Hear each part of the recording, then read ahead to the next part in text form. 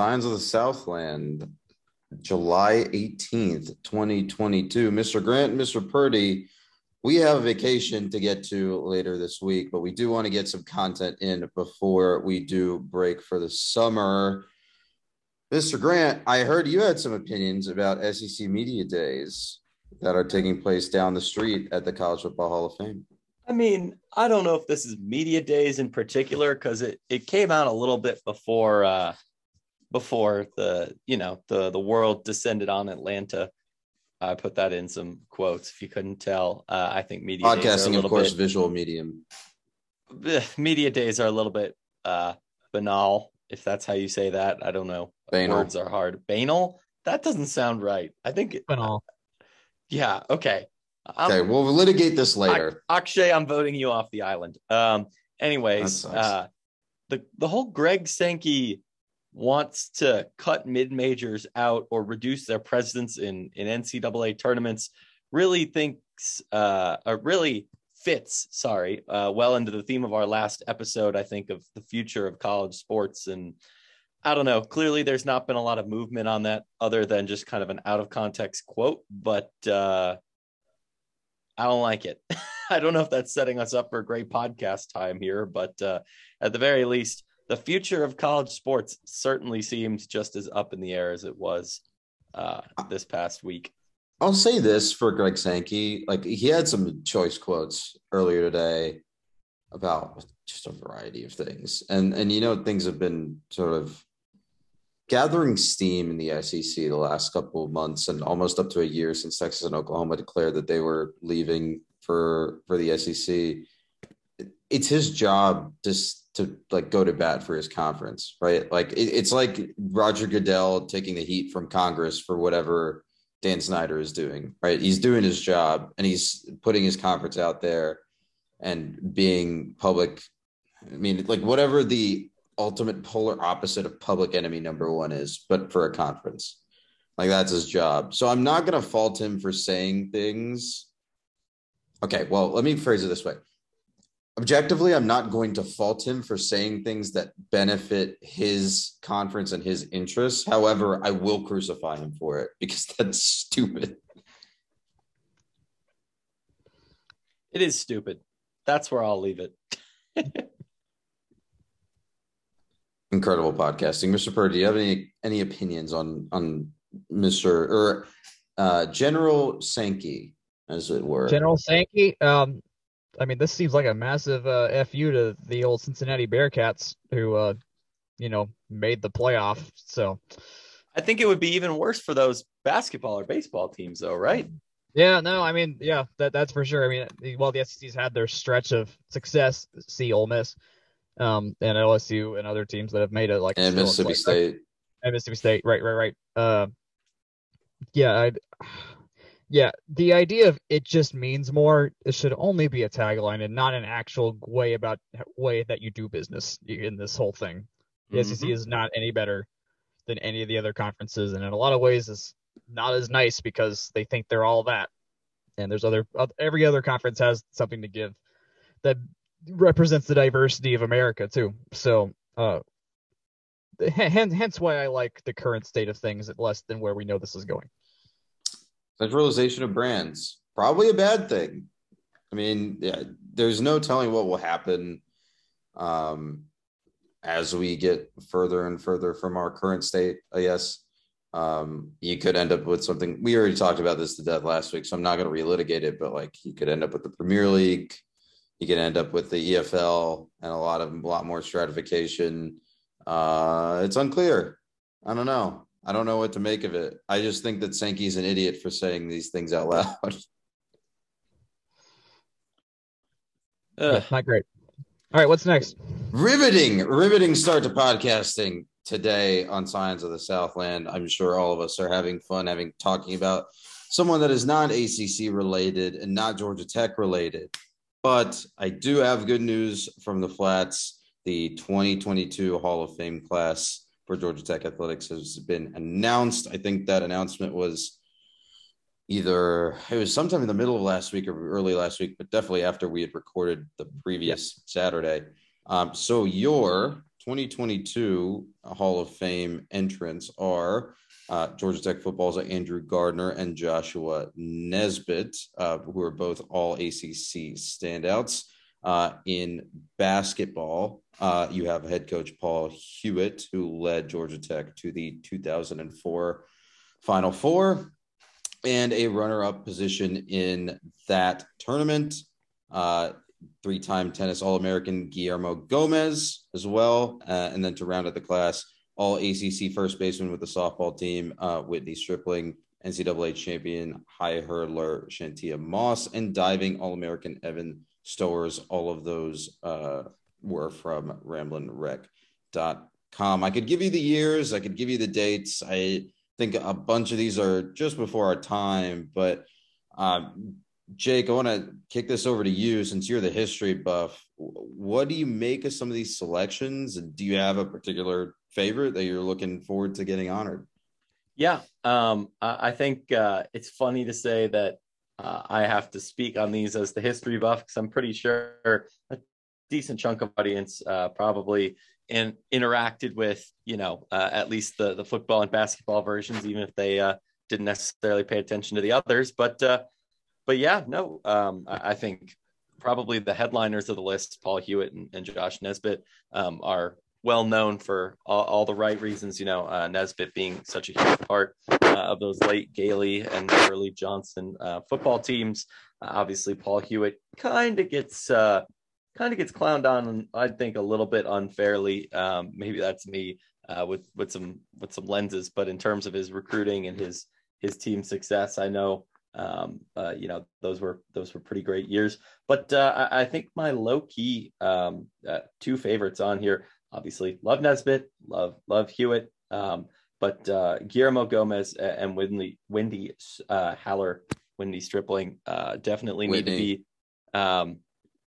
to be discussed for their great accomplishments. If you look at the men's tennis stretch between those late 20, those late aughts, early tens, it's really Guillermo Gomez who was their Andres Martin, who was their Chris Eubanks, whatever you want to do to fill there. He was quite good. And the media guide will back it up just with, him featuring heavily, three-time ITA All-American, number 3 in the ITA singles. He was the rookie of the year. He won the player of the year.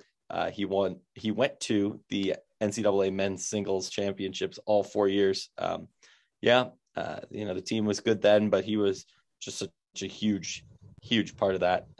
And really, in terms of singles victories, he's only matched by Coach Kenny Thorne. Obviously, this is me paraphrasing a decent chunk of his bio, but I think it wasn't a name that I knew to expect to come this year. But as soon as I saw that it was on there, just made a ton of sense. Honestly, I don't really know how they pick these in a given year. I'm a little bit more well-versed in the Byzantine requirements to get a jersey retired, but definitely deserving for Guillermo. And then Whitney Stripling, really, I don't know the best way to, address the preferred reference there. But in terms, keystone player in Tech's greatest run in the sport, that was Whitney. 4 ACC tournament NCAA tournament appearances, Tech's lone super regional. In terms of the records, home runs, runs batted in, total bases, really you can't really do much better than that if tried, really. Hey, Tech's that was my favorite thing. That was my favorite thing I learned today, was that she was the all-time softball home run leader. So that seemed like an important information I should know. I'm like, wait, I didn't know this. This is cool that I now know this, because I kind of would have guessed it was someone that played recently, even though that's totally not the case, because no one's played enough to get there or been dominant enough. So yeah, that was here's a good. The number is question. 61 for your trivia answers. Yeah, 61. Jesus Christ, 61 homers. And that's the thing too. That was Tech's best hitter and their longest sustained run of success. Even though I guess Trisha Awald did play her freshman year at Kennesaw, but you need 4 tremendous years to set all of those margins. And that's absolutely what she had. And the team had at the same time too. What I was getting to is like, okay, so that's 61 homers over 4 years. That's a 15 homer. I guess 15 homers isn't as much as I thought it was per year.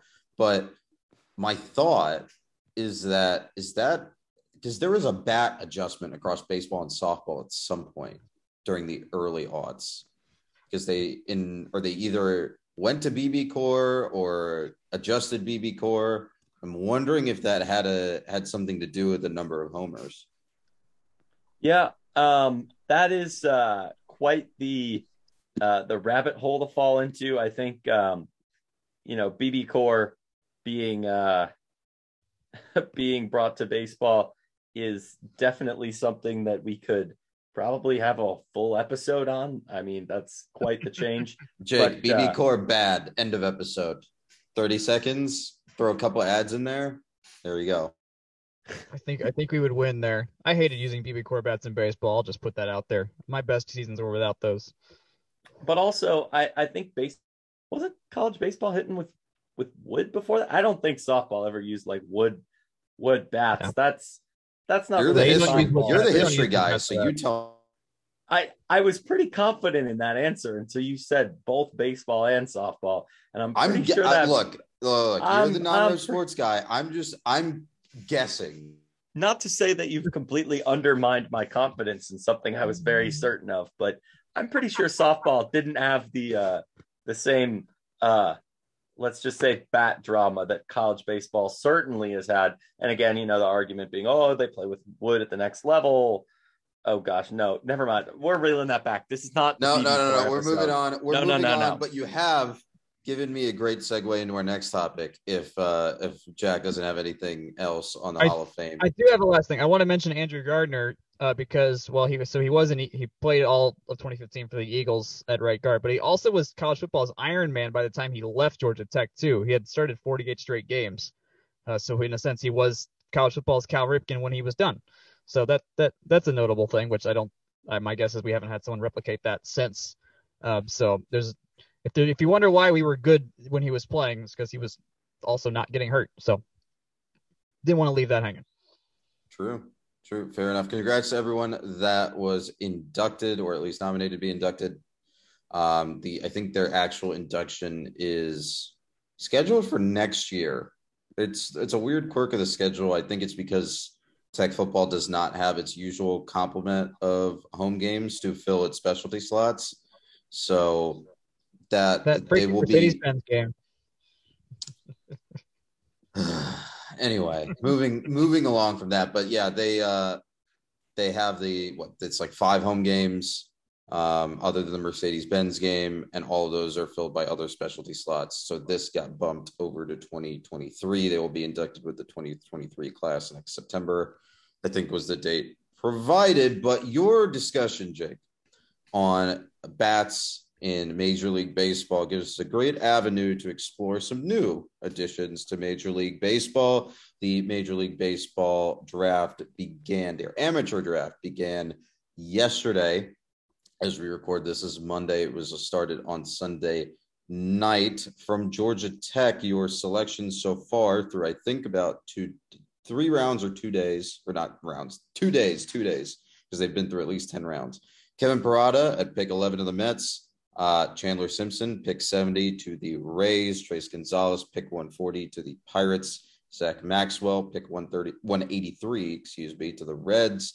Chance Huff, pick 231 to the Nationals. And Andrew Jenkins, pick 267 to the Tigers.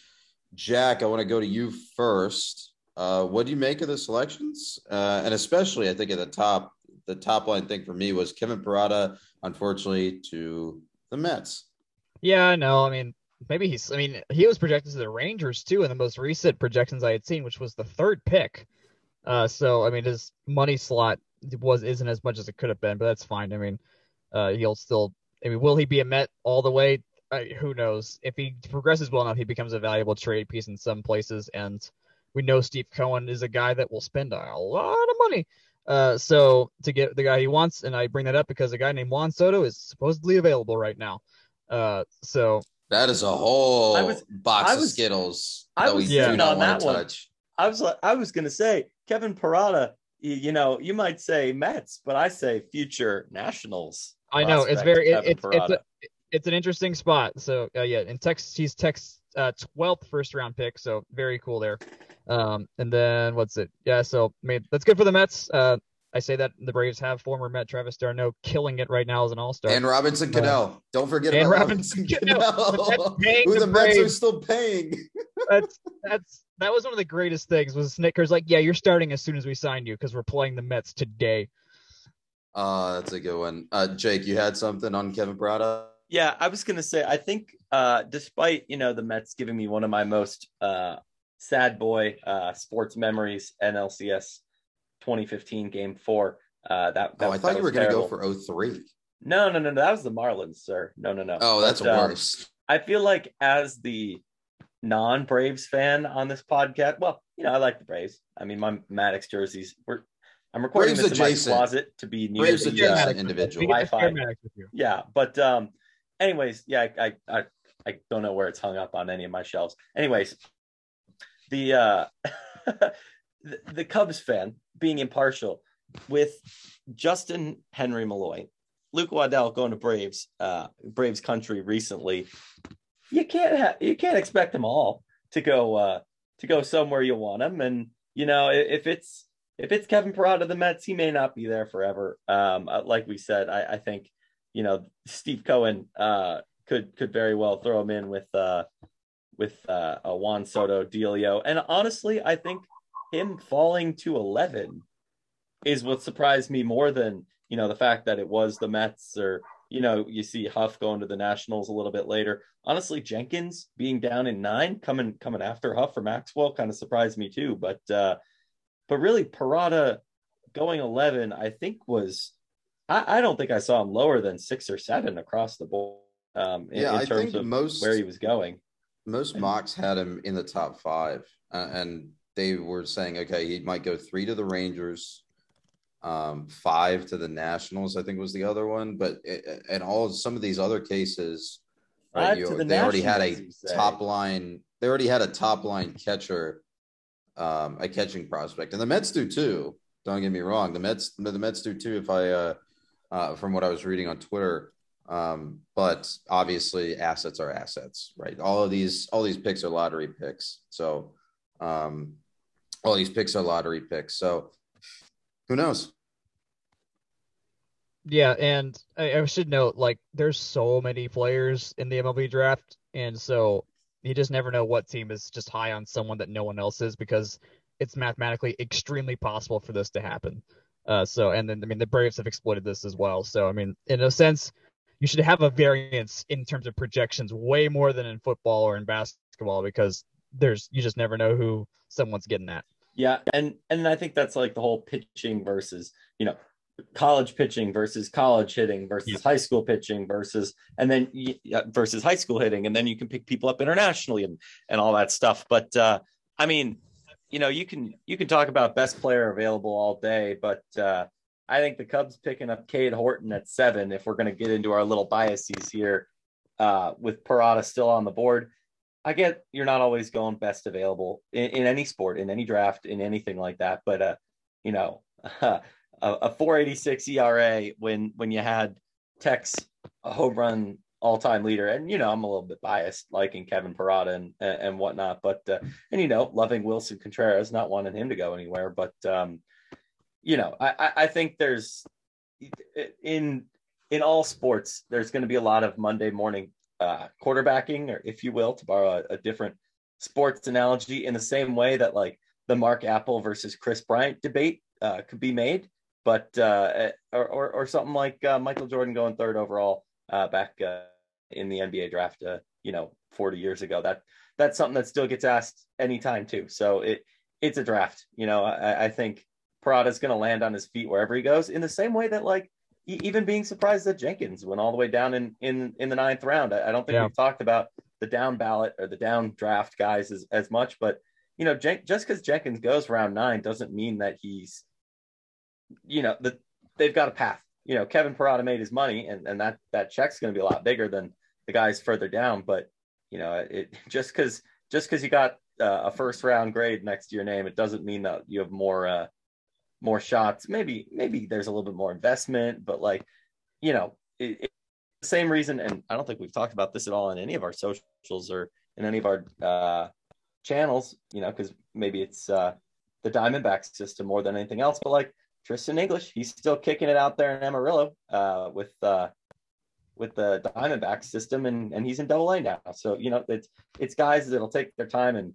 it's going to take 5, 6, 7 years. Heck, Dietrich's bounced in and out of the big leagues, down for a couple weeks, down up for a couple weeks. Like, that's just baseball. I think more than anything, it'll just be interesting to see how it plays out. But obviously we would tend to agree that certain positions, certain people have more or different or better, fill in your blank there, odds of making it. And sometimes that's down to the system they're in too. But, Parada's going to land on his feet. Simpson's going to land on his feet. Gonzalez hit for average the entire year. Maxwell showed just what kind of pitcher he could be in the performance of a lifetime up in Knoxville to close out the season. Huff, I don't think we've seen him unlock his full potential yet, and that's exciting that he's in the national system too. And then obviously Jenkins, that's somebody who's gonna hit. It's just a matter of staying consistent and getting those reps in on a Tigers team that seems like they could use talent wherever they can find it. So good for them. Yeah. Jack, you get the last word here on the draft. Chandler Simpson, as much as Parada's great, he might be actually my favorite to make the league first, just because of his sheer speed, which turns him into like your Terrence Gore, still in base threat kind of guy that you just need late season. And he's with Tampa, who, as much as it's insane that they're competitive, considering their salary, their salary cap and their stadium are still competitive every year. So I would not be surprised if he just kind of sneakily climbs up faster because of that. He was a compensatory pick as well, and not a normal round pick. So just for categorization purposes. But no. Hey, we got 6 guys drafted. How about that? That's fun. Yeah. Good busy numbers. Day today, especially. And that doesn't count signees too, does it? That there were a couple signees. I think Lamar King was one of the commits that was drafted. I think he went in the 4th round. I don't have a full list of those. All I have are the ones that actually went to Tech for more than a cup of coffee here. So that's something to dive into. We'll sort of keep everyone apprised on how Tech baseball's recruiting class stays together through this period. But let's swap from the beginning of pro careers in baseball to the beginning of pro careers in women's basketball, because Lotto-Mai Lahtinen has signed with a team in Belgium. Jack, do you want to tell us a little bit about her journey? Yes. So she did commit to, or at least apply herself to the list of available WNBA draft people that could be drafted in the WNBA. She did not get drafted. Went home to Finland. I guess they keep training and whatnot. Enjoy life at home because that's a long way away and very different from Atlanta. And she got picked up by the reigning Belgian champs in whatever the Belgian league is, the Kangaroos Basket Mechelen. Yes, their mascot is indeed the Basket Kangaroos. I'm so excited. If you go to their website, for the people that they don't have face shots of in their roster sheet, they just put images of kangaroos instead. It's very fun to look at. For those that are geography nerds, Mechelen is in the Antwerp province of Belgium, in the north portion of it. So basically, it's in the Flemish area of Belgium, because there's the Flemish and the Belgian part of it. So that's where she is now.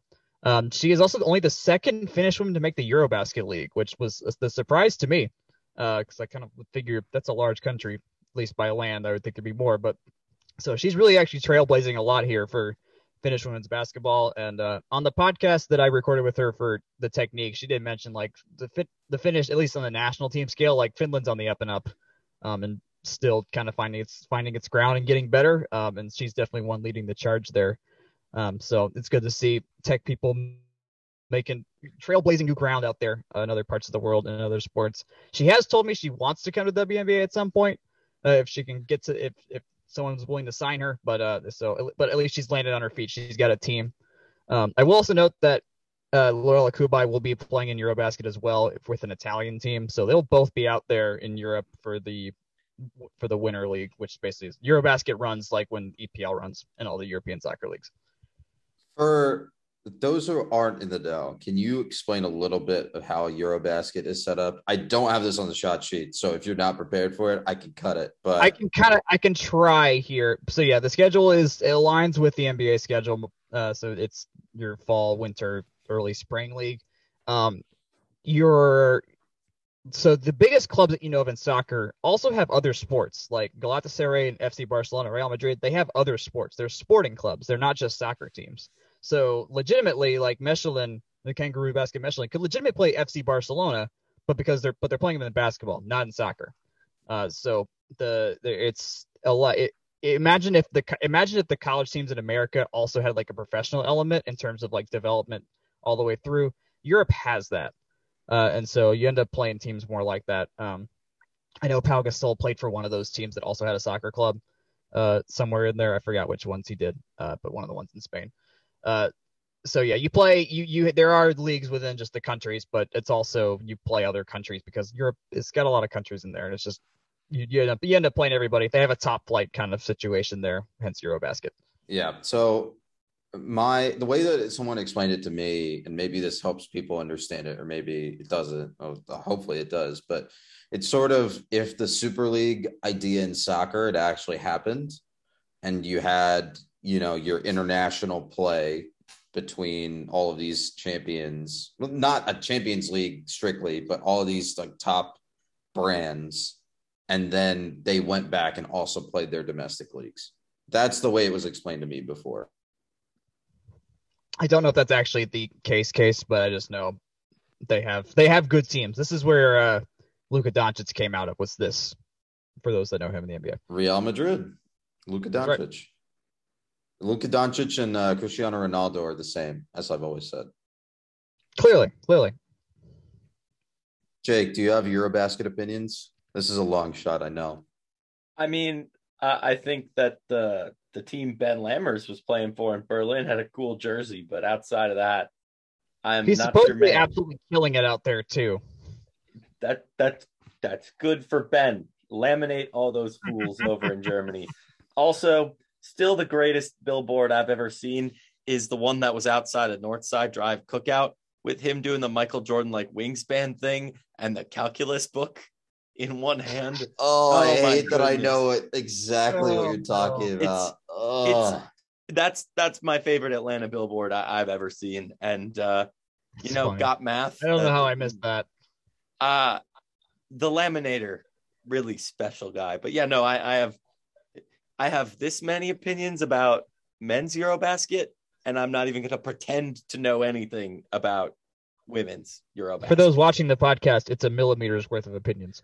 Yeah. Podcasting, again, visual medium. It's only natural that it's a visual medium, actually. Indeed. Speaking of other things that are displayed through visual media, Georgia Tech football revealed some new uniforms for 2022. These should be in rotation until 2025, if I understand the uniform contract properly, either 2024 or 2025. I will set the table, and you can sort of hear the disdain in my voice. So I will set the table with the positives first. Number one, the navies, they look good. They've gone with a metallic stripe down the sides. It's supposed to evoke classic uniforms. It's the same metallic paint that's used on the Ramblin' Wreck. That's good. I think the shoulder stripes and the pant stripe down the leg on the navies and the golds, and also the navies, the whites, and the golds all are the same. They have these metallic paint is also used on the numbers. That's notable. That's good. They also have 3 colors. So that's your navy, your white, and your gold/yellow. Mr. Purdy, I want you to be bad cop here instead of me. and dish a little bit on what you thought when you watched this uniform reveal video. Yes, sir. I will. Okay, I'll start with. Let me at least start with the good because I think the white and blues look great, just as they Yes, are. I did not make that clear. The white and blue combinations do look very good. Yes. I want to make sure that's not lost. I want to clarify everything that's about to come in the next 5 to 20 minutes here about these uniforms, in that we have found no problems with the white uniforms or the blue uniforms or the white pants there was blue pants too. They looked fine. They look great. They look like your classic. At least for me, they look like the classic tech that they should be. Come to the yellow mustard, and we have a very different problem afoot here. As we know, the team kind of they stated with the previous uniform set that they were focusing on the old gold part. The last time when we were wearing the Russell Athletic uniforms pre-Adidas, I counted 4 different shades of yellow or gold on the uniforms, head to toe, which seemed like a problem to me. It's like, okay, we know we have a gold. Why are there 18? Why is there just a bunch of different versions of it here? Like, that's not anywhere else in our school. And then we went to that one set of gold, and it was great. It looked beautiful. My favorite uniforms were the white uniforms with the gold letters and the gold pants. That just looked fantastic. And it was because it was the right shade of gold too. Like, it was the old gold that we had reset to. It's on, like, you can literally, for those that don't know, you can find the official like colors of the school, which includes some like other colors like purple and whatnot for other uses, but you can see like the proper color usage for old gold and then Buzz gold, which only is supposed to apply on Buzz himself, the mascot, the actual fabric that he wears. Sorry, I kind of broke canon by saying fabric. Sorry, apologies for breaking through the fourth wall there. Regardless, so the gold that's on these jerseys is not the old gold. That's the main complaint here. It looks like burnt mustard. I personally do not enjoy that because it's not a school color. That said, it will pop more on television because it's not as sublimated and it's not as, I want to say rustic. It's just not as the word that we used in chat was a dull. Yeah, it's not as dull. It's drab was another word I heard. So at least it'll pop more on television because as fat as it is, we play a lot of day games. So we're kind of noon games. Call a spade a spade. Noon games, yes. First game will be 8:00. The next game's at 3:30, and then the rest probably except for the Thursday game at noon. So I personally do not like the yellow because it does not look yellow. They did not clarify why it looks that way. It does look like the Calvin Johnson unis from 07 to 10. So in terms of the classic part of it, but a lot more yellow. Yeah. But a lot more yellow. That's the thing. It's a lot more yellow. Those Calvin Johnson unis had that metallic part of it, which works in the numbers. The metallic is working extremely well inside the numbers. I have no problems with that right now. But the yellow that's the problem. I'm saying the word yellow and not gold here.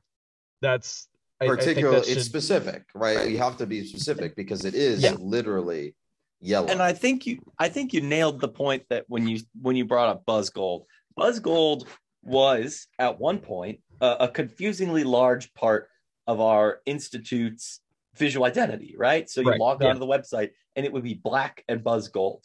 They had to get away from that because it was just not our colors at all. Yeah, or like the Pittsburgh Penguins website or whatever. Yeah. Our colors are white and gold, and they made a whole point about we're rebranding as we go to Adidas.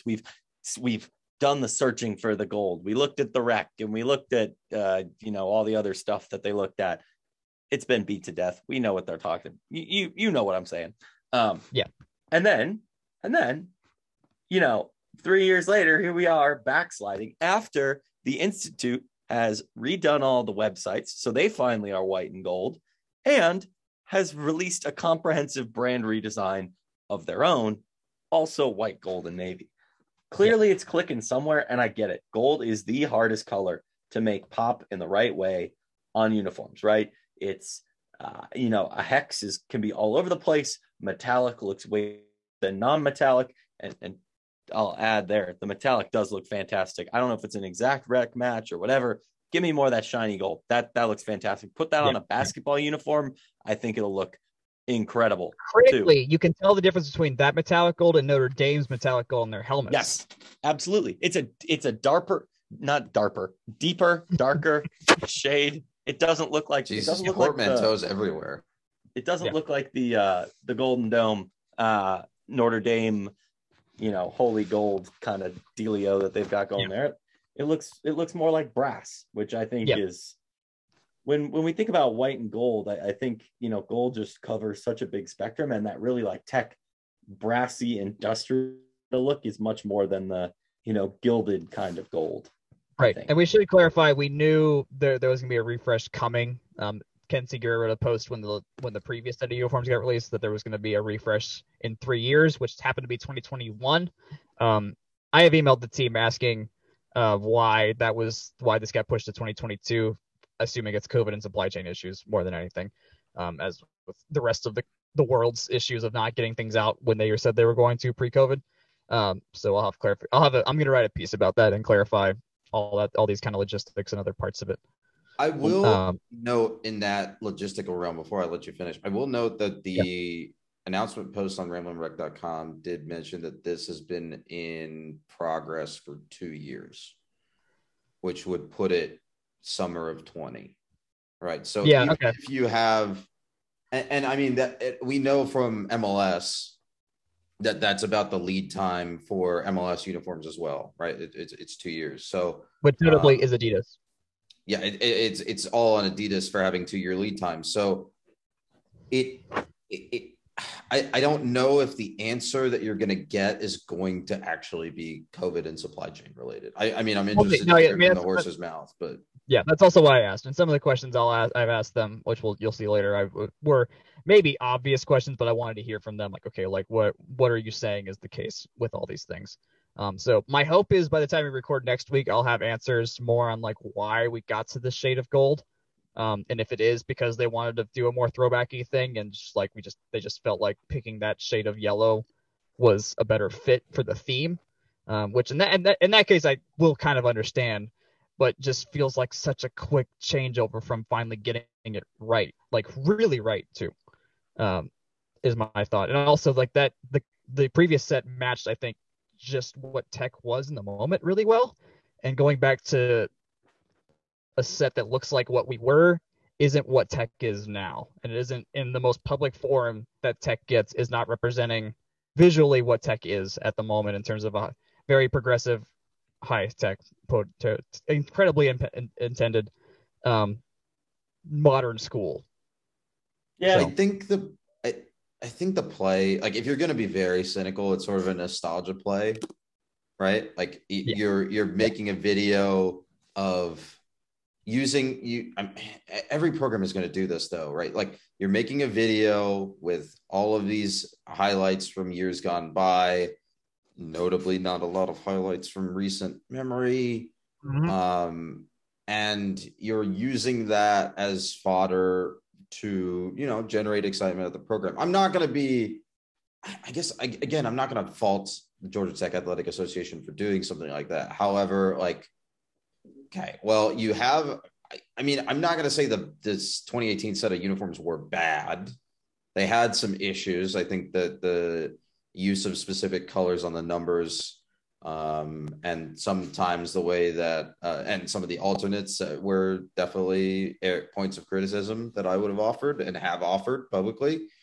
But like you said, they fit, right? They fit, the colors worked. They were one shade of gold for the most part. Obviously the helmet has to be different, but the pants, the stripes, like all that was the same thing. And now you've just sort of gone away from that in a very, very divisive way, I think is the best way I can put it politely. Jake, you had something on this? I don't think most people give a damn. I don't think this is divisive versus the old ones. The old ones were fine. They weren't particularly memorable. They weren't particularly good or bad. You said it. They had their flaws. Yeah, sure. Gold numbers on white background, whatever. Gray Devils, et cetera, et cetera. They were fine. Okay. The gray and the black special uniforms, don't get me going because we know I'll go there. But in terms of making a pivot, it's keeping them fresh. I don't think you can say that them going, oh yeah, we don't want the same stinger stripe as we used to have on here anymore. That's divisive. No, frankly, well, no. Y'all got your 20 minutes of rambling in. It's time for me to uncork one. I don't think most people care. Like they just want to see a nice looking uniform, and not to push back too much on, you and Jack at the same time here, but like in terms of the retro, there's so much ink that's spilled in the uniform world of like, oh, cutting edge uniforms, cutting edge, blah, blah. But I think cutting edge, some Garbo, like Oregon gray on military green, or what, you didn't like RoboDuck? Michigan State putting like neon green. Man, this green is just really not my thing, I'm guessing, but neon green with the weird font on their classic darker green. State. Like modern uniform design you get a good one every once in a while, but for the most part, why are you changing what ain't broke? Like I get it, text values, sure, yada yada, modern, cutting edge, progress and service. Those have been our values for 150 years. It's a freaking football uniform. You can't embody modernity. I'm loving this in a football uniform. Like it's a shirt. Like it's a fancy shirt that does stuff. Is it functional? Sure. Yeah. Is the yellow gross? Also, yeah. But like in terms of like a lot of this stuff is just spin, right? Like, oh, we're embracing specific teams from history. No. This is just them going, hey, we thought those look cool. Here are some clips of Calvin Johnson doing cool stuff. It's white, it's gold, it's got navy. That's what it needs to have. Whether that's a fresh take on something classic versus modern versus retro, all has very narrow lines. And maybe this is me oversimplifying too, but I don't think any tech person is going, oh, this is too different than what we had for the last 4 seasons of Georgia Tech athletics. Now I must riot and cancel my season tickets. They're canceling them for other reasons. Trust me. This is true. It's not the uniform, not that it doesn't matter, because saying it doesn't matter is, I think, an amplification as well. But like in terms of trying to box all these thoughts, it's very hard to do a cutting edge uniform well. It's very hard to embrace modernity well. It's very hard to throwback well too, because like giant pads of the 80s and 90s, that's just not what they look like anymore, right? If you're trying to get that exact same style, it's not going to happen. In the same way that you're never going to have, Jeff Sims running out there in a leather helmet for the true retro Georgia Tech glory days, John Heisman, William Alexander, throwback, whatever. Yeah. Heisman was out there playing in a white wool shirt with gold, by the way, like that, or gold tee on it, by the way. That's never going to happen again. Sorry. No. That's a lot of thoughts that I didn't really box up neatly there, but point is, no, I see what you're saying. It's a uniform. I see what you're saying. It's the flip side to every sport. It's just a game. But they'll look fine. The yellow's they back. will look fine. Yellow's back. Let me go back. The white and blues, I'm gonna love when they wear them. When the yellows come out, I'll be okay. I know this isn't great. Hopefully, I'll understand more in a week. I do want to ask this one question though about the helmets. For those that are wondering if the white helmets are still there, in one of the thumbnails I saw of one of the videos, it was hidden kind of behind whoever was standing there, but I did see it, so I don't think it's gone. Okay. I have asked the team whether the honeycomb helmets are going to ever come back too, which I think they really should, because those were just fantastic and a thing that only we can really do properly. So, Jack, I got a question. Yes. Have we uncorked the staff grades yet, and I just wasn't paying attention well? No. Or should we do that? Thank you for reminding me. Let me do that. Well, it'll also be part of my piece, but I want to also uncork that as well. Let me first scroll up. Okay, so I asked on the A to F scale, skipping E, which is very untech-like of me. I apologize. We had 4 people say that they had on the A to F scale. 4 people have them at B, 1 at D, 2 at F, and then 4 at a C. So basically, it's a C, B, B minus kind of arrangement is where the staff of FTRS labeled them. What did you think? Because I know you voted for all of them to get them all in the reactions. Oh, it's true. I didn't. Where are you falling? Yeah. Because of the strength of those, if the yellow was just anywhere closer to gold, I would have had them a straight A. But they're going to fall into a B because of that, because that in theory is a third of the uniforms right there that we're wearing, which drops them from a solid A from the A minus to the B plus kind of area. I think that's also fair. the problem with that is the most common uniform combination, or at least the classic uniform combination, is gold helmet, white top, and then gold pants. I know. Yeah. So yeah. the prediction, those gold pants look particularly bad with the metallic stripe and the yellow. That's what I hate about this. There's gonna be 3 shades of yellow and gold on that uniform. But I think prudent prognostication would predict that you will see that those yellow pants quite often this season. Yeah. I want to fly by one idea that I didn't put on the sheet, but I just want to fly by you. Should there be, because I realize the Wreck is a massive mascot for us, should we have a helmet that has the Wreck on it? Chris Pascal asked that on Twitter too, actually. I was doing my Twitter scrolling, looking at what the From the Rumble Seat world was, saying and being added by football manufacturers and, all that good stuff. God, it was a mess.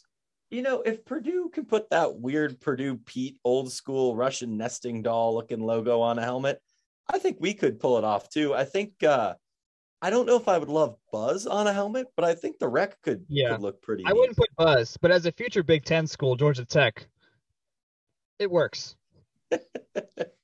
To clarify, disclaimer, not reported, not official. I have to provide that legal disclaimer before the state of California decides to sue us, because that's what they're doing to UCLA. Wait, are they still HQ'd in San Francisco? Can I take a trip out there and just No, they're remote now. Rats. They might still have the building. We'll have to check that out. What do you think? All I have to say, if you're gonna buy one of these uniforms, just do yourself a service and don't buy the yellow one. It'll only be around for a few years anyways. I also did want to clarify the idea that a fresh take, it stops after 3 years. It seems crazy for an institution that's been around since the 1800s or what. So, yeah, I will say, it is a little bit jarring to see, just that it is a little bit of a change, but I don't know. Maybe this is my relatively short lens as a fan and long lens as a historian. Because, at the end of the day, this is really only I guess this will be the seventh season that I follow Georgia Tech football. That seems too many. But no, I don't know. Maybe it's just that I saw the old ones for 3 years, and then I saw the now old ones for another 3 years, that maybe my staying power just isn't there as me as a person for that perspective. But that being said, I think at the end of the day, I can't give these a complete grade until I see that yellow out in the sun or the rain. That's a good point. No, that's a good point. We've only seen them online. Let's see what they look like on the field. Let's make sure. Hey, they could look a lot better when we kick off against Ole Miss on that 3:30 game. So we'll see. This is way too much emotional hedging for me. I need you to stop sitting on the fence and just give me a yes or no as to whether they're good or not. Think about how bad Clemson's football jerseys look on television. They look red and blue, and they're supposed to be purple and orange. I can't judge that. Your color settings, dude. Yeah, it might be on your TV. They look fine, but I will say that whenever they do, it's either the all orange or the all purple. It's like eye searing.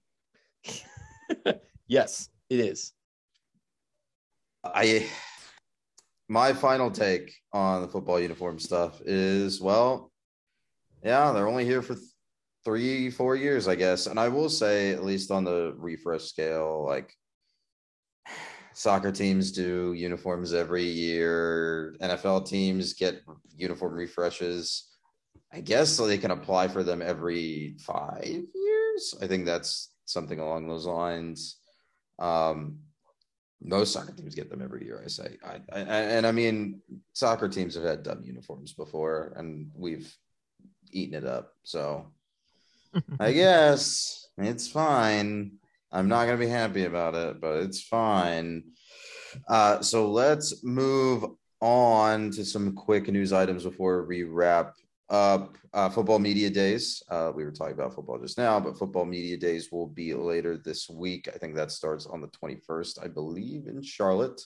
Shauna Spann was hired as cheer coach, replacing Daniel Nestor, who left the program earlier this year. And the inaugural Georgia High School Football Hall of Fame class includes 6 Georgia Tech members, including Clint Castleberry, Bill Curry, Stan Gann, Calvin Johnson, George Maloof, and Larry Morris amongst the inaugural 45-member class. Any other news items that you'd like to go through? I think it's kind of shocking how long it took Georgia high school football, considering how important that is down here, to have a game. But other than that, it's weird. We're in those dog days of summer, man. There's not a lot going on. I guess Tech released their 40 under 40 today, but other than that, I haven't seen much news from the Big Institute either. The closest thing that exists to this Hall of Fame thing might be that exhibition at Mercedes-Benz Stadium with all the NFL players from Georgia on the wall of helmets there. Yeah. But I also don't know much about outside of Atlanta that might have some good depiction of all the great Georgia high school football players, but that's at least we've upgraded from that. Yeah, it is a 45-member class. Obviously, it's all high school oriented. So you're going to see some names that you wouldn't see like at the college level too, or even players that didn't make it to the NFL. Like high school football is a big deal. Like you hit it on the nail on the head, Jake. Like there's a reason why people rate Metro Atlanta and even around Valdosta for football talent, right? Like, it's a really, really good place for it. But I think with that about wraps it up for us in terms of Georgia Tech football talk this week. Mr. Purdy, you had one thing that you wanted to know before we head out of here. Yeah, we had the home run derby on the list because Ronald Acuna is hitting tonight against Mr. Pete Alonso in the first round. But as we were sitting here on my phone, I got an ESPN notification that said that the All-Star game after 9 innings will not be determined by extra innings any longer, but instead a home run derby, as we've all wanted forever, so that we don't have to watch a 12-inning All-Star game, which, granted, last time that happened, Brian McCann hit the game-winning hit, so that was great.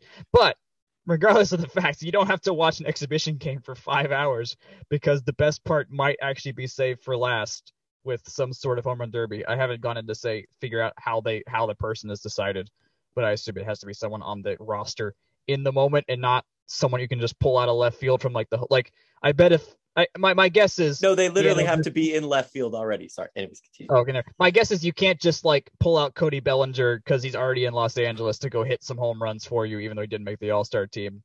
Something like that.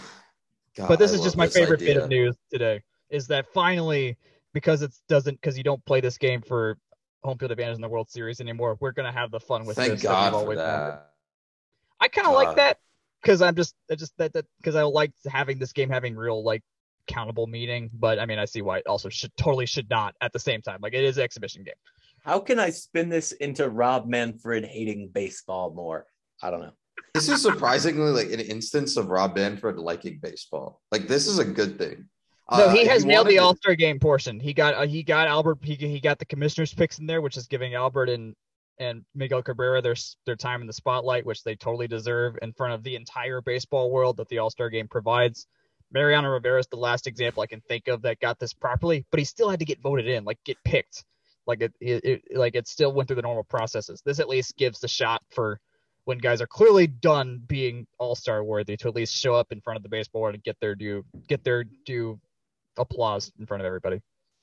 If you do want to spin this as Rob Manfred hating baseball, this is the equivalent of baseball penalty kicks.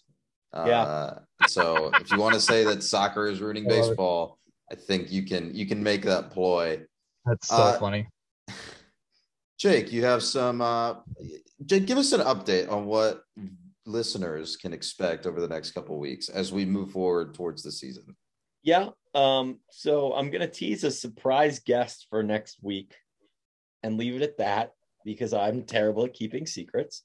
The week of the first, honestly, I don't know. We're still looking to fill this one. It's August. That's pretty much your explainer there. We'll figure it out.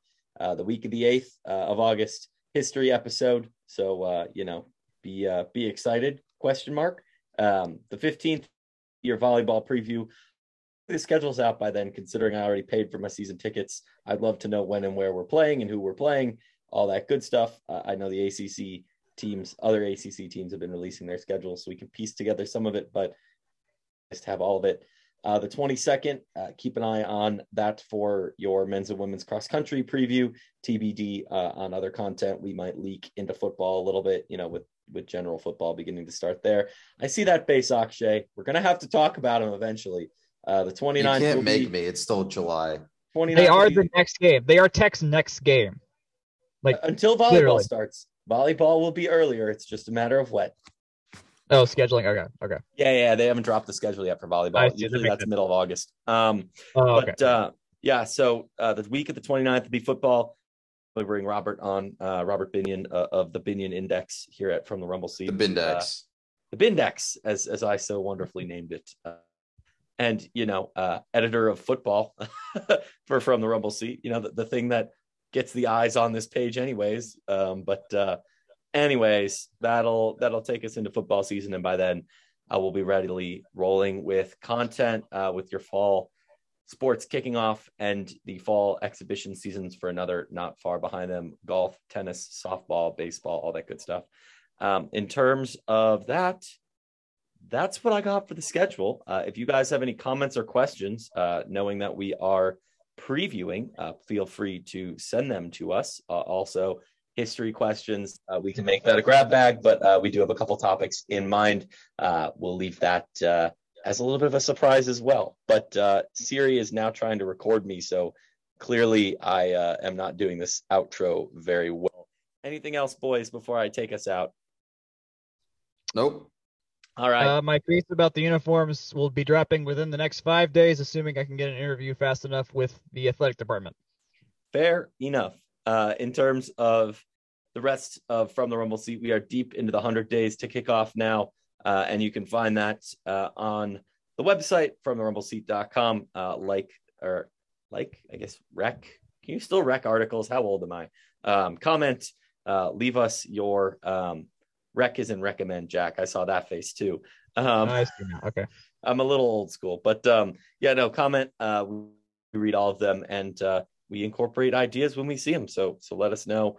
We also have fromtherumble.seat@gmail.com for you to email directly. You can find us on Twitter at FTRSblog, myself at Jay Grant, Jack at Jack Nicholas. And you can find this podcast, as you know, wherever fine podcasts are sold.